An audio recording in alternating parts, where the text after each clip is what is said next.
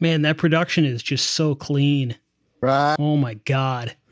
I think they sampled an I mean, Bone Thugs and Harmony sampled that from someone else, but like she definitely sampled the same kind of like BPM and that same kick and snare like from Bone Thugs, and that's how this song really caught my attention. I was like, oh shit, it's an old school Bone Thugs song. Um, you know what I'm saying? So shouts to her. And I mean, it's just, I really like how at the end there, like, you know, you had that really nice like bass and all of that stuff.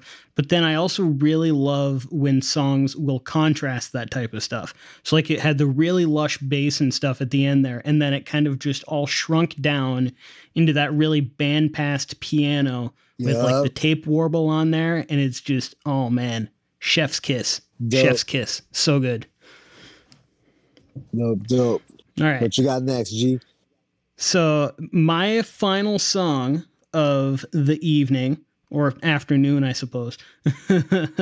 Time zones are weird, but so this is a fellow California artist for you.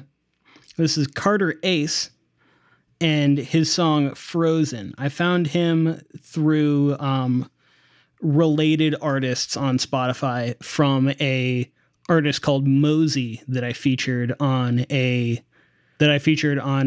episode a couple of weeks ago.